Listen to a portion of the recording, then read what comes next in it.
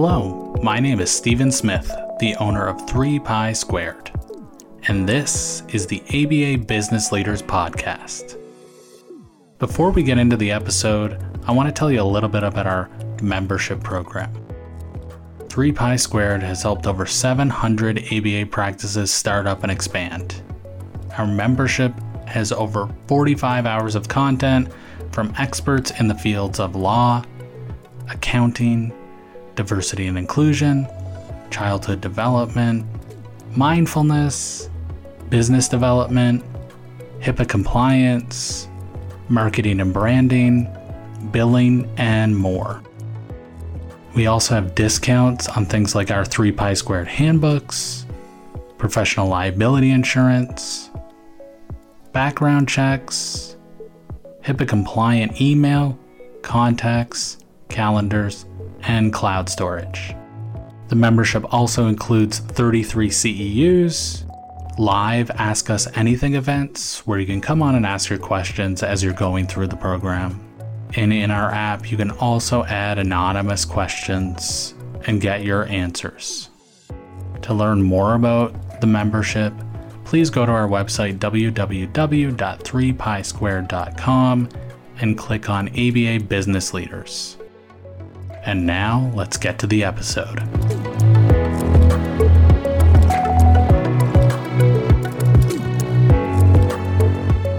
Hello, everyone watching. Today, we have Molly Fasciola here to help us with these topics.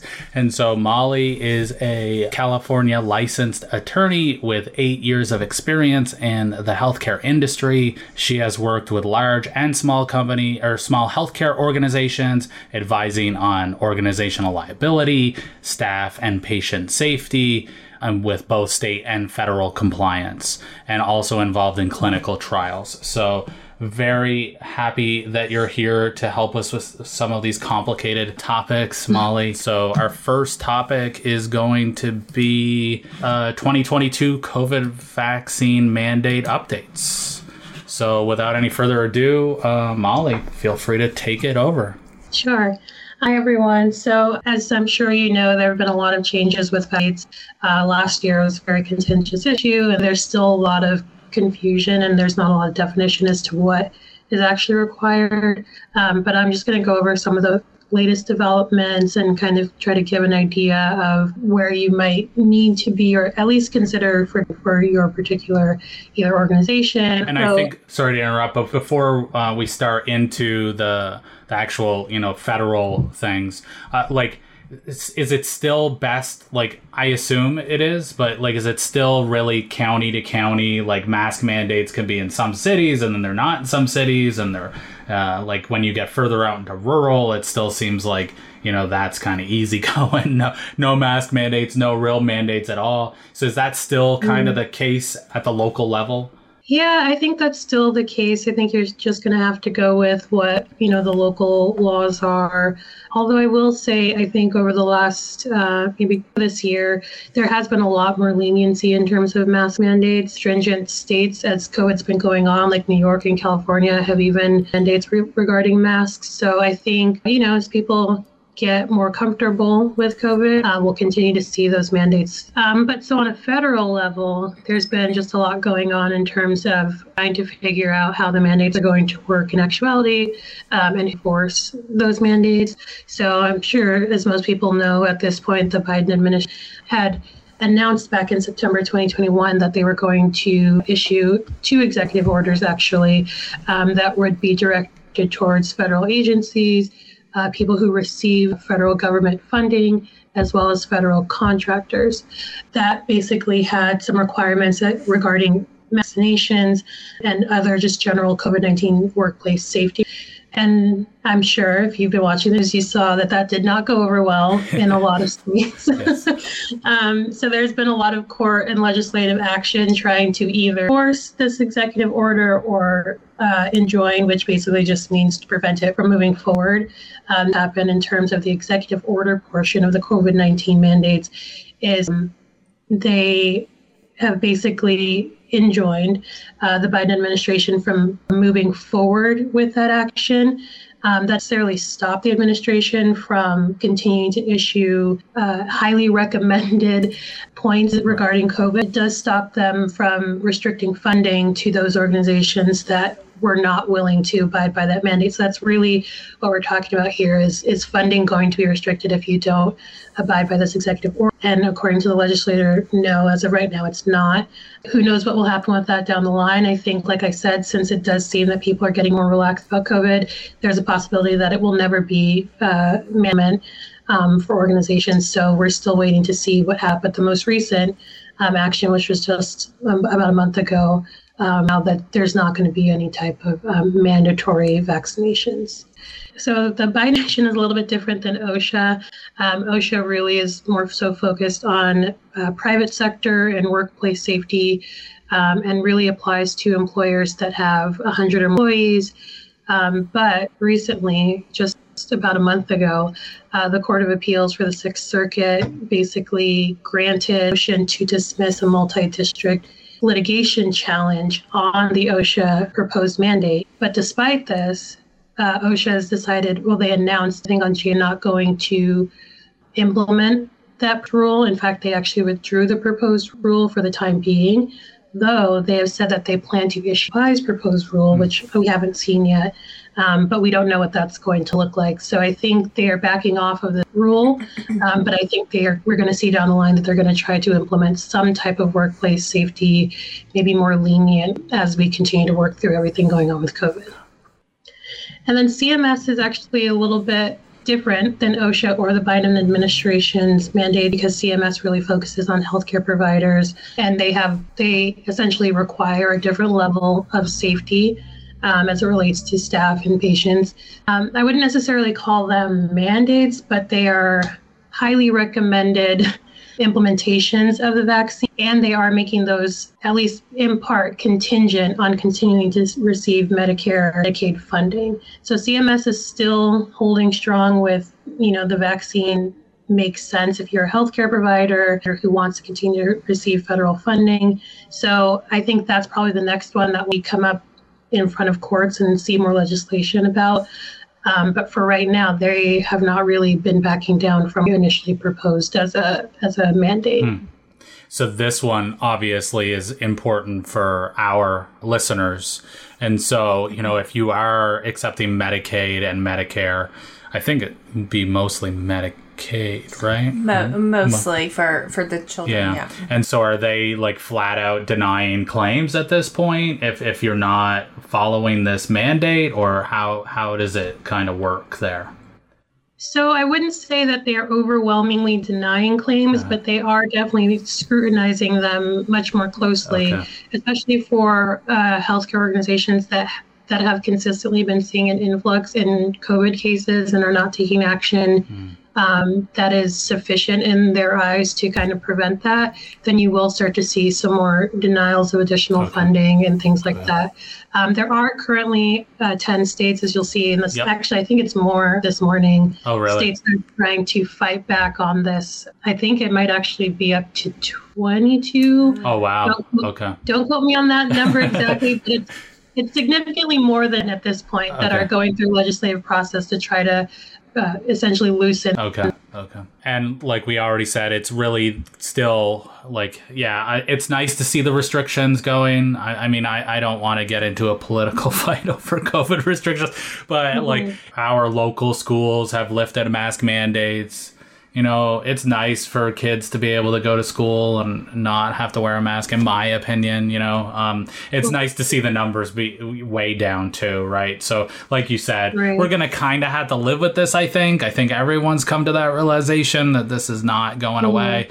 And so, but it is nice to see, numbers going down and hopefully some of this is relaxing, and it's not, because it's so difficult to know what to do. And do I have to force my employees to wear masks? Do I have to make sure they're tested? It's just really complicated for business owners. Right. And I think you and I talked a few months ago about this when it was starting. And I think even just trying to figure out who is going to pay for testing, who's going to pay vaccinations, and what happens if someone, has an allergic reaction to the vaccination? Do they get paid time off? Just all of these things that come along with these mandates.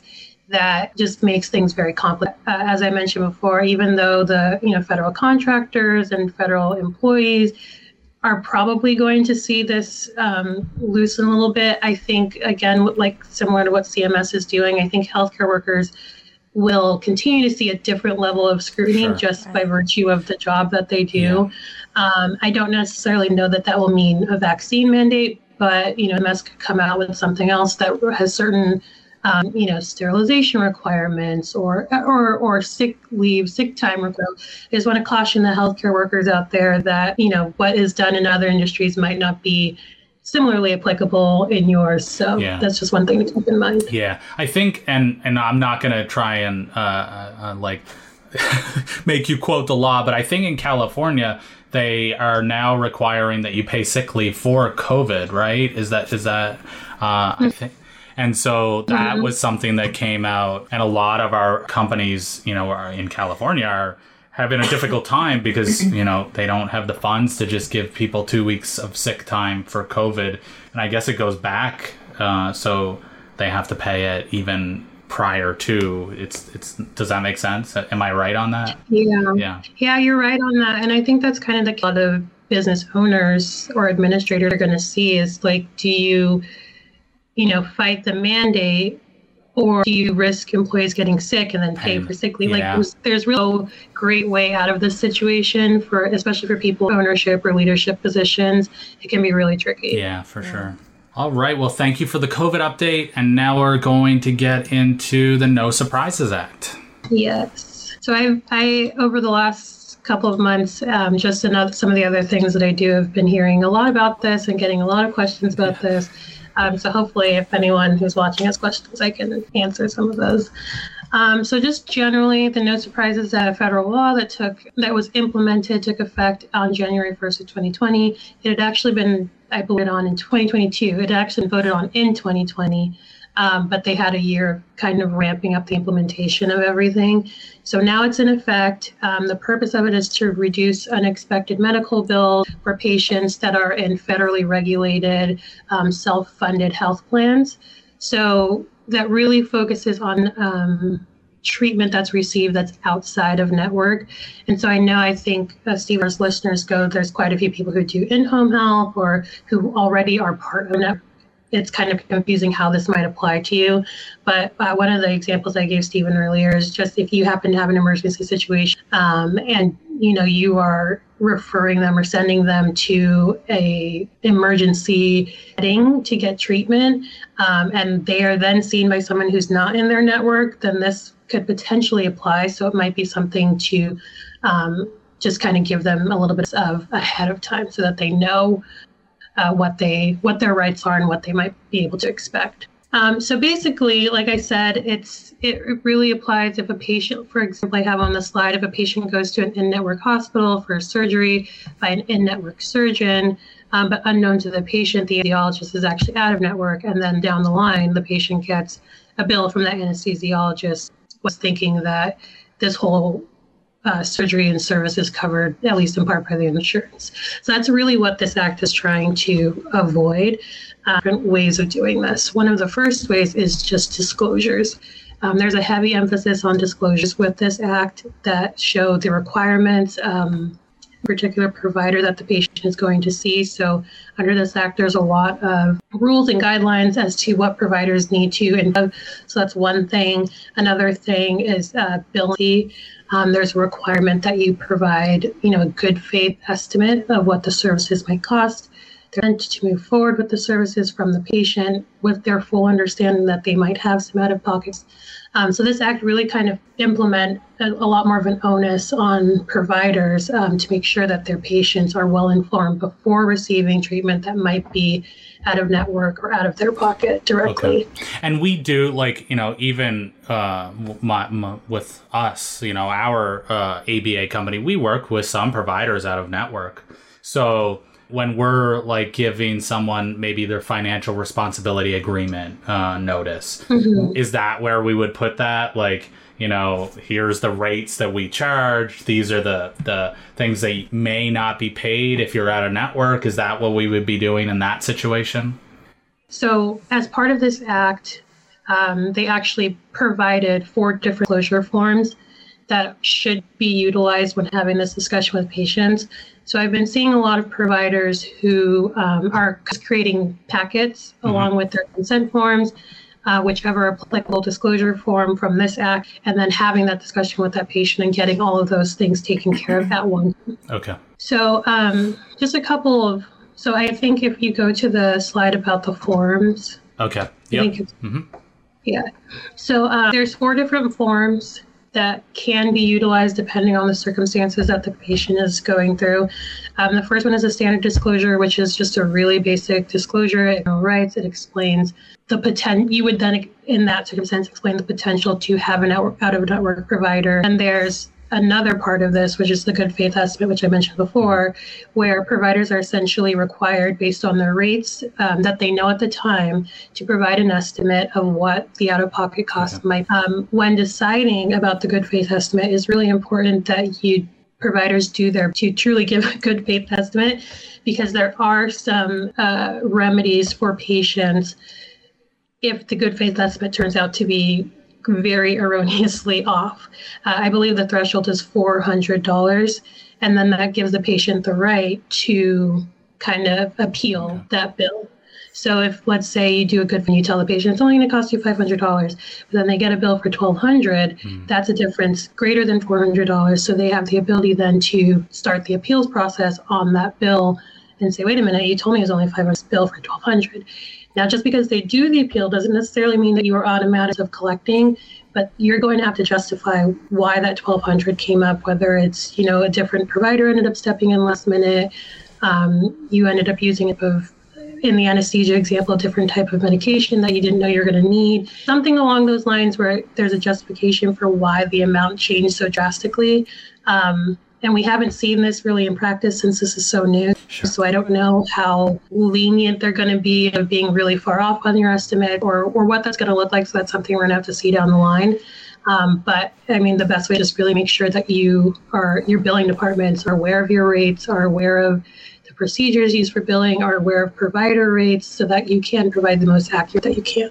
A question on that, because this is one of those things, and I'm sure you're aware of it. Like sometimes, if we're working at a network, especially with a new funder, we don't know what their rates are, right? So we have to get authorization for assessment, and then we submit, and then they'll process the claim maybe, 5 weeks later. And then they're like, oh yeah, I see you billed $120, but we only pay $40, right? Like that's the most that we pay. So like in those situations where you've not worked with a funder or you're not familiar with the funder's rates and they won't give them over the phone, right?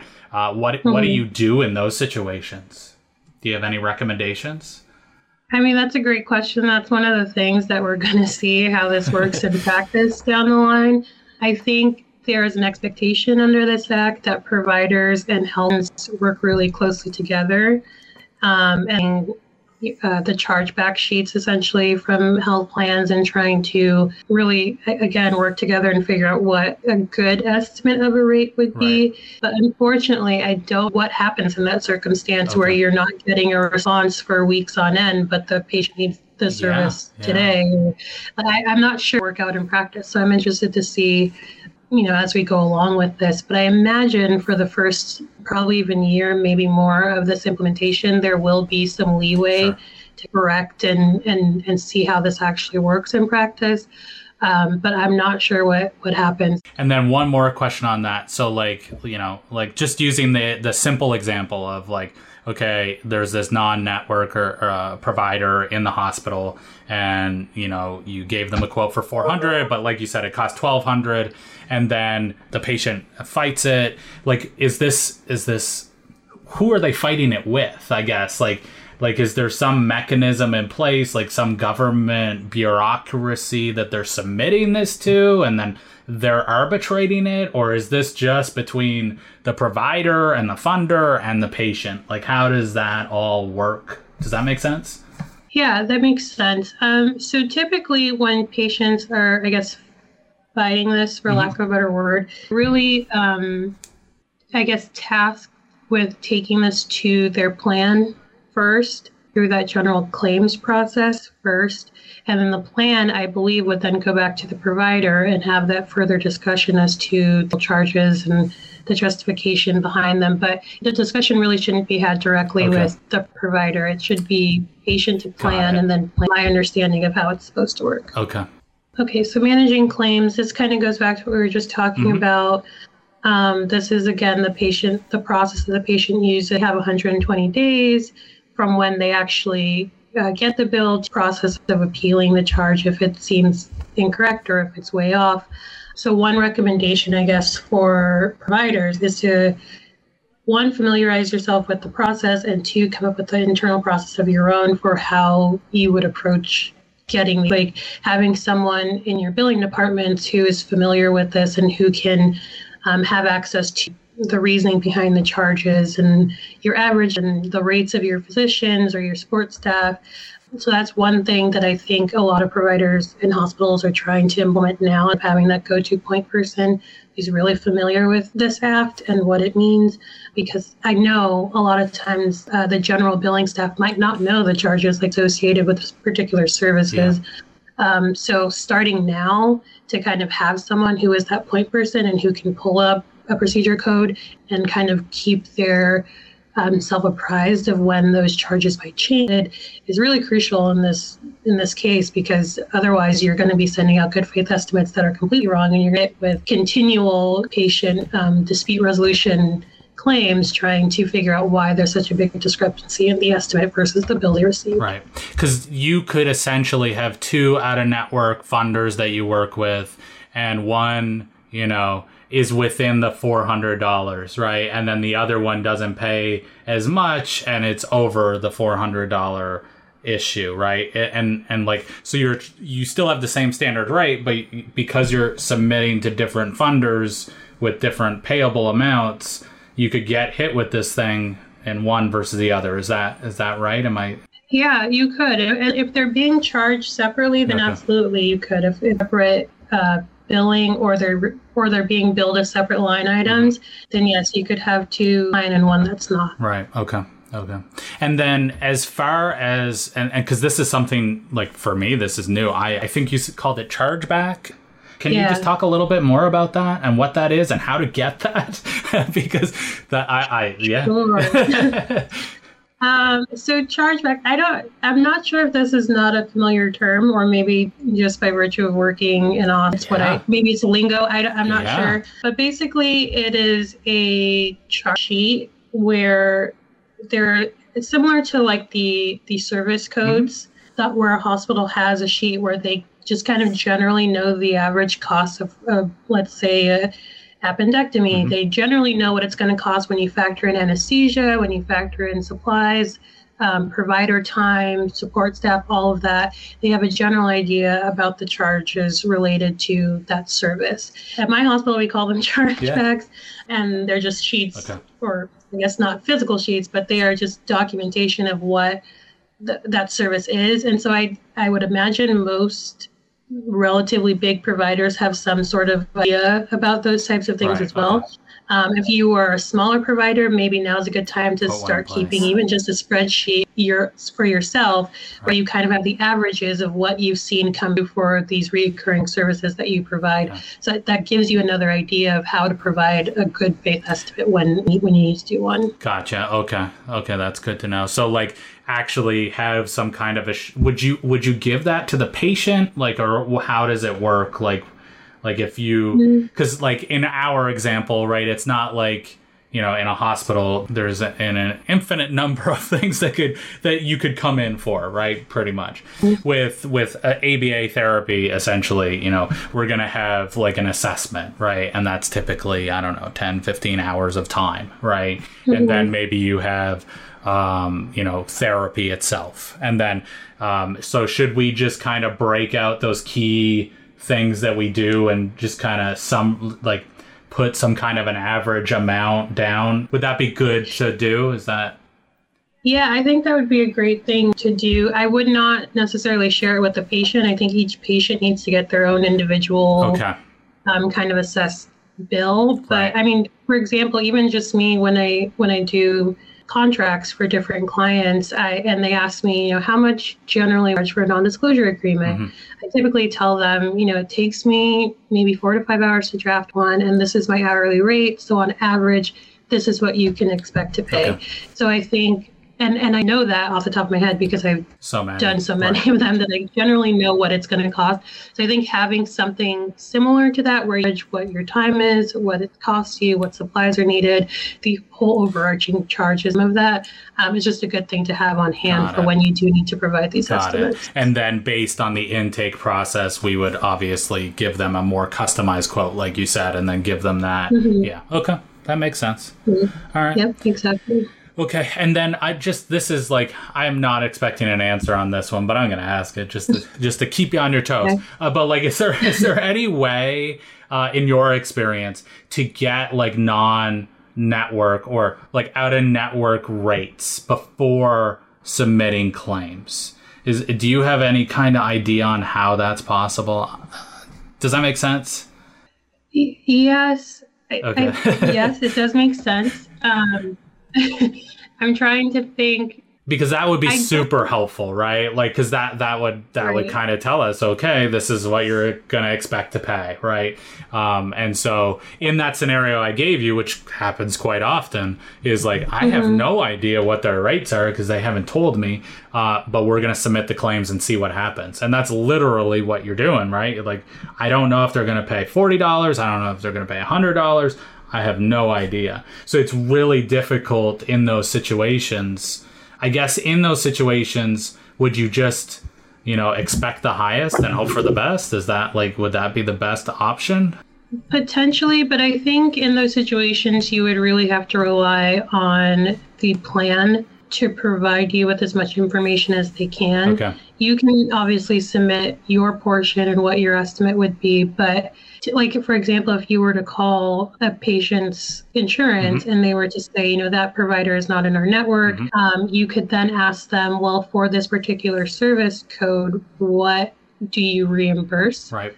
And they can at least give you that information. Okay. And then when you're providing the estimate to the patient, and again, let me just preface this by saying I don't know for sure how this works in practice, but my thought would be then when you're providing an estimate to the patient, you can say, I'm not 100% sure how much this out-of-network provider charges, but I can tell you the insurance will reimburse such and such for this type of service. So at least until you this is going to work out best for people who work with the same out-of-network providers on a regular basis, because then you can familiarize yourself. But at least initially, if you can find out what the coverage is by insurance, you can at least let the patient know that this is all that's covered. It may be more out of pocket, but you can give them some type of information for them to make an informed decision. Okay. All right. That's it. Do you have any questions, April? No, it's all been very informative, and I'm just trying to soak all in all the information. I feel like you had some good questions there. Yeah. So with the No Surprises Act, I would just say, I think the last slide kind of covers it, but familiarizing yourself is really important. There is a requirement of, if you do operate a website, having some of the disclosure forms available on your website, as well as a blurb at least explaining what the patient's rights are in terms of receiving the estimate and things like that. And then obviously just educating your providers and staff to know when a patient might be getting out-of-network services, so that you can proactively get ahead of making the patient aware that this person is not in your network. Those are really the two things that I would say you want to, that a provider or an organization would want to focus on now, just to make sure that they're kind of preparing themselves as this ramps up. And this went into effect at the first of the year, right? So this is already in effect. We should already have these things in place. There's no grace period. Yeah, there's no grace period that I've seen. It is already in effect. Although, again, I imagine that they are, without putting it in writing, being a little bit lenient on this, just because it is a brand new thing. There's a lot of requirements that go along with it. And so, even though this was voted on in 2020, I think most people don't generally pay attention until it actually goes into effect. So I know a lot of people are playing catch up to kind of get everything in order for this, but I imagine for at least the first 6 months, maybe a year, they'll be a little lenient. Now it's okay. Well, we have no questions, so hopefully we just did a great job answering all of the questions.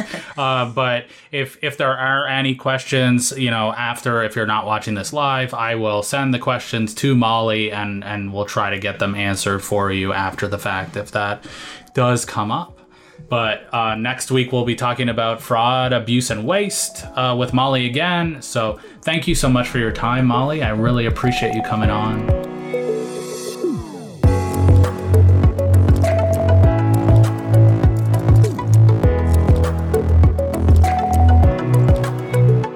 I hope you enjoyed this episode. If you'd like to learn more about 3Pi Squared and the products and services that we provide, please go to www.3pisquared.com. And if you enjoy our podcast, I'd really appreciate it if you could subscribe or add it to your favorites. This way you won't miss any episodes. And you can also check us out on Facebook, Twitter, and LinkedIn by searching 3Pi Squared. Thank you so much for listening.